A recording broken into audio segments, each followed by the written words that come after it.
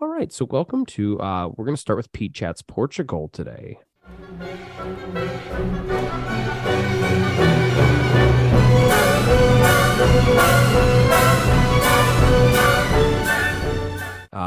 So that's new. We never do that, but I'm breaking the mold. I'm breaking the mold too. So Cullen, are you going to say what you always say? I am. What did you bring for us to discuss today, Mr. Pete? Well, Cullen, I brought last time we discussed Zhao the Third. My big plan was to kind of walk towards India, and then like you, I got kind of sick of the chronology because that takes time and prep. So I decided to just go rogue and do something that. Oh, wait 1 second. Bad interruption. Oh no! Jackie, are you out there? Cut! Oh, 2D here's you.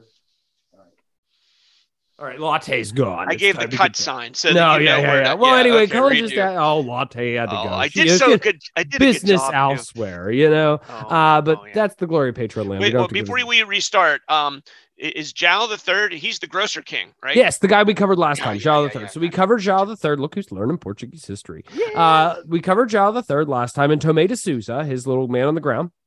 My plan was to continue the chronology, but I think I might bounce around a little bit and then bounce back to Vasco da Gama, which I know Colin wants me to cover. My plan was to cover Diaz and da Gama and move towards India and talk about the grocer king in India because the spices are so important to that. But that would have taken a little bit of research because India and Portugal are something I never personally studied that much. I always focused on the America side of my classroom and the European side of my studies. So where we're at today is that I'm going to cover a rogue topic, actually rogue in many ways, a little surprising topic, surprising in many ways. But Cullen, I want to ask you a question first. Have you ever had a really bad day? Oh yeah, all the time. Yeah. You can almost picture not your saddest day, but just the worst day where you kind of have like a perfect trifecta of hell on earth where one thing cascades into another thing at school or something and it all just goes wrong. Oh, well, I guarantee you've never experienced the perfect trifecta of hell on earth. And that is what I'm going to be talking about today. What I call my classroom the perfect trifecta of hell on earth. That is to say, the 1755 Lisbon Earthquake. So have you studied this one, Cullen? I have not, but I have seen the damage when I went there to Lisbon. Oh, there's still remnants we of the toured. Yeah, we toured a church whose roof had caved in. But they left the piers still up. Like you can see where the arch, like the Gothic arches collapsed. And then they built a new church either inside or like alongside of it. Oh, I want to see that. It destroyed that city.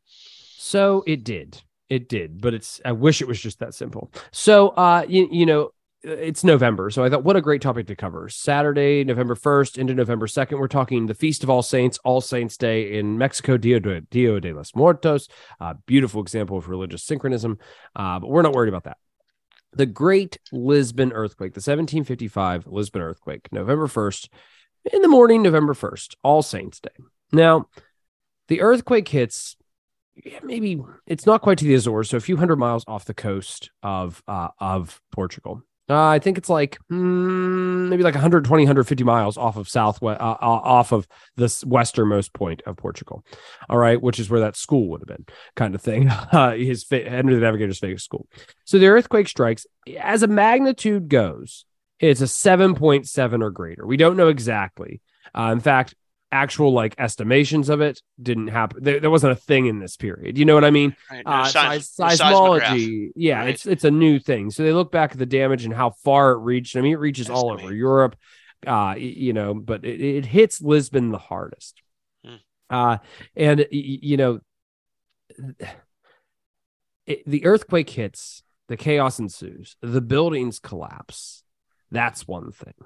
All right. So naturally, when there's an earthquake, you flee to open areas if you can, right? Or you get somewhere where you can be protected. Well, in this period, the best thing you could do was flee to the harbor, right? The great Lisbon harbor, the big open square. Well, first off, I wanted to go back and note that the earthquake hits on November 1st, 1755. And it's early in the morning and people are waking up and it's All Saints Day. And do you know what you do on All Saints Day or Dia de los Muertos? What do you do for the dead? It's All Saints Day. It's a holy day of obligation, so they have to go to church and they have to pray for their. Right, they have to go to church. They have to pray, but how do they pray? What do you do for the dead? whether it's in Mexico and Dia de los Muertos or All Saints Day anywhere in Europe. You go to the graves, don't you? But you always, yes, but you typically, you light a candle. Oh, they dress up, don't they? Paint their faces. They light a candle. On All Saints Day, you light candles like you do in the church. You light candles for this. So candles are lit all over the city for All Saints Day, praying for the dead. All right, lighting candles for the dead.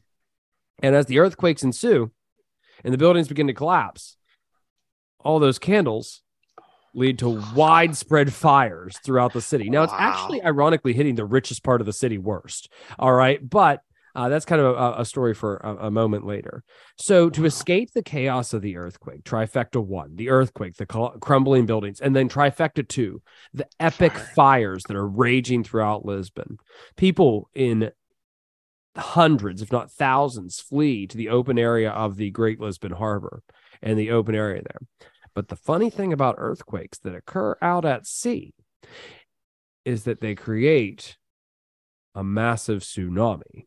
All right. They create a rogue wave or a tsunami or a giant tidal wave. Bringing in trifecta 3, as people flee to the Lisbon Harbor, a massive tidal wave hits the city. Again, adding to the death and chaos, but not a big enough wave to suppress those fires. All right. So in one singular morning, out of nowhere, with limited signs of it, a 7.7 or greater, maybe 8.0 even, earthquake hits, fires ensue, and then a massive a wave hits the city. All right. Wow. It is what I teach my students, the perfect trifecta of hell on earth. All right. That is, I don't think it can get much worse. All right. Yeah. But this is actually just part of it. What I wanted to talk about today. There is, of course, the nature of Portugal and its empire. It is a story of epic success and rise matched with colossal failure and fall. All right. Fitting for what we've been discussing in season 3. We've talked about the Grocer King, which was a very high point. Later on, we'll talk about the gold trade, which was a very high point. But in between those is the Braganza Revolution, the Iberian Union, where the Habsburgs take over Portugal and Portugal loses half its empire to Britain and the Dutch. After the Braganza Revolution and the gold boom, there's a massive period of success.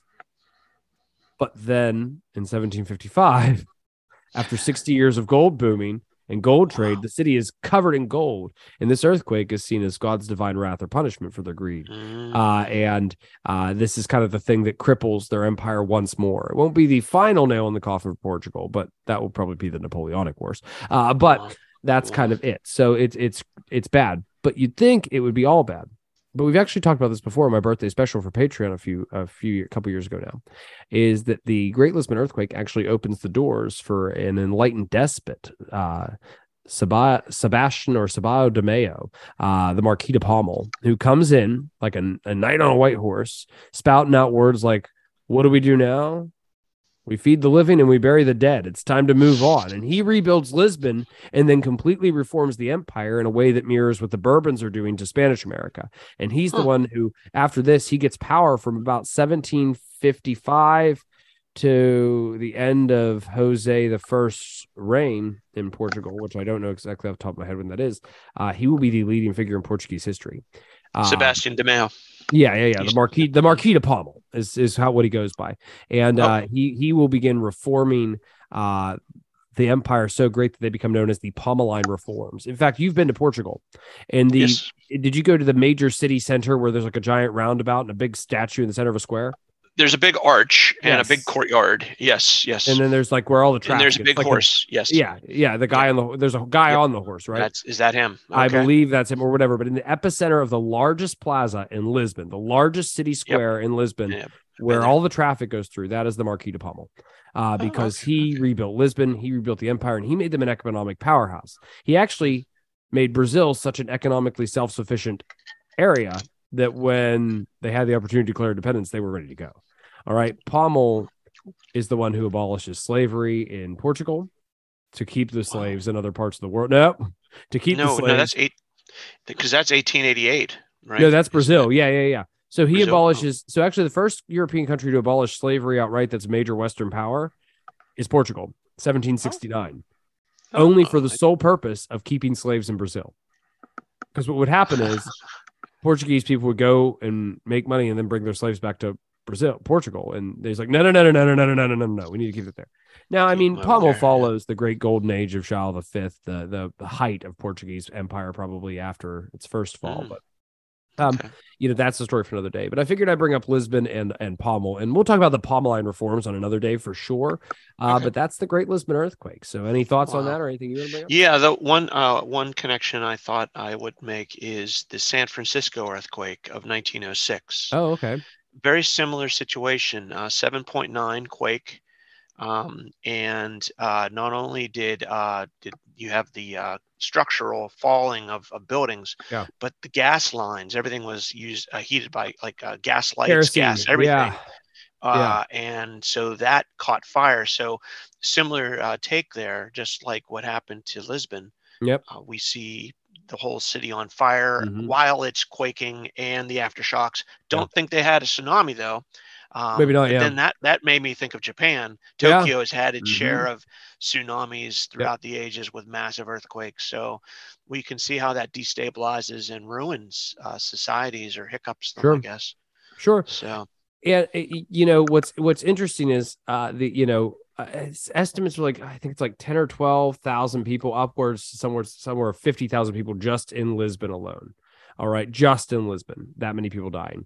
It actually is one of the deadliest earthquakes in history. But interestingly enough, through memoirs and such, was very crucial in the development of not only seismology, but also modern earthquake engineering, which is very common in Asia as well. I know Japan really focuses on how to build buildings that will survive an earthquake. Yeah, so they sway, but they don't. Yeah. Right. So basically, It's interesting. And Pommel actually designed like a sort of questionnaire, I guess, to kind of reach out to the people to try and figure out things like how, when did the earthquake begin? How long did it last for you? Were there different periods of greatness of the shocks? How many people do you know? How many people do you know that died? Very cool. What did you notice about the rise and fall of the sea in this period? And if a fire broke out, what was the damage caused by it? So this is just a simple questionnaire given to the people, designed by Pommel. And without it, I don't know if we'd see when you bring it with like cross-referencing of like parish accounts of like the people who were dead from their parish, which is typically how we get records from earthquakes in this period. It just was huge and kind of like assessing. Now, there's one final piece I will say is that in Assassin's Creed Rogue, I think is the one that is, which was like 2000 teens video game. There's a moment where so many of those titles. But the Assassin's Creed, it's all about the holy relics and stuff and how they have immense power. And the apple, I believe, is the one that drops to the bottom of the ocean and hits the ground, and that's what causes the Lisbon earthquake in that. So I always show them the clip of everybody like dying in that. But that's my little bit for today on that's a neat connection. Yeah. One last question. Back to the Brigands Revolution. Can you tell us what that was about? Wait, the Braganza Revolution? I said the Braganza. Yeah, I said Braganza. Oh, yeah. Well, I mean, we'll have to save that for another day. Or is that that's a different issue? Okay. Well, gotcha. It is, because the Braganza Revolution is basically the Braganza family, the Duke of Braganza's revolt against the Habsburgs' rule in Portugal during the 30 Years' War. It's actually something I'll be discussing in my Another Moments with Mr. DJMH. At the end of a certain phase of the war. But basically Spain overextended itself. But in Philip II's reign, I discussed it in Philip II's saga too. In Philip II's reign, he becomes king of Portugal and inherits the throne and takes it by force after some resistance. And that's something definitely, the intricacies of that could be like a 3 or 4 part saga on this series, which I'm thinking it might be. But in short, the Braganza Revolution is just a breakaway from Habsburg rule, and it leads to the House Braganza, who is the ruling family when the earthquake breaks out and Pommel's in power and stuff. But then it'll go to, I think, Saxe, Coburg, and Gotha, the family that married throughout Europe and stuff like that. But, it's funny to look at it like this, the rises and falls. My project for this with my kids at school is they have to find a creative way to graph out, and I'll give them graph paper or colored paper or something like that. They have to find a way to graph out After we've learned everything I teach them about the Portuguese Empire, their reasons for rise and reasons for fall, it's like a cardiograph of somebody who's running a marathon. Cool. Very cool. And so they have to find a clever way to map that out, looking at periods of success over time.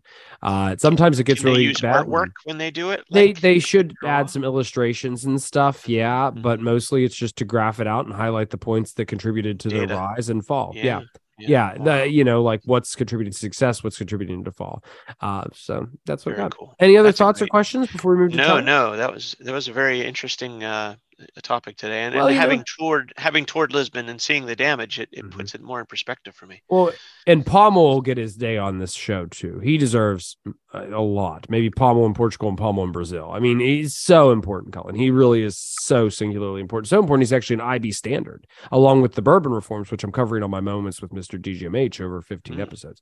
It's great though. With this time we do in Patreon, I've recorded so much Patreon content today already. But let's go ahead and wrap this up. This has been Pete Chats Portugal with, of course, my high school history teacher, Colin Farrell, and me, Pete, also known as Zach, also known as Mr. DGMH. And we're closing this. So thank you. I believe this is Great Minds and Up, the $5 level and up. So if you're listening to this and you enjoy it, let us know on the Patreon page or on the Facebook group. Share what you like, any questions you have, and Cullen and I will be sure to jump on and answer them. But thanks and cheers. We're going to head over to Patreon land. Or I'm sorry, Cullen Church China. But you want to say cheers, Cullen? I know you like to say cheers. Cheers. Oh yeah, cheers. Cheers.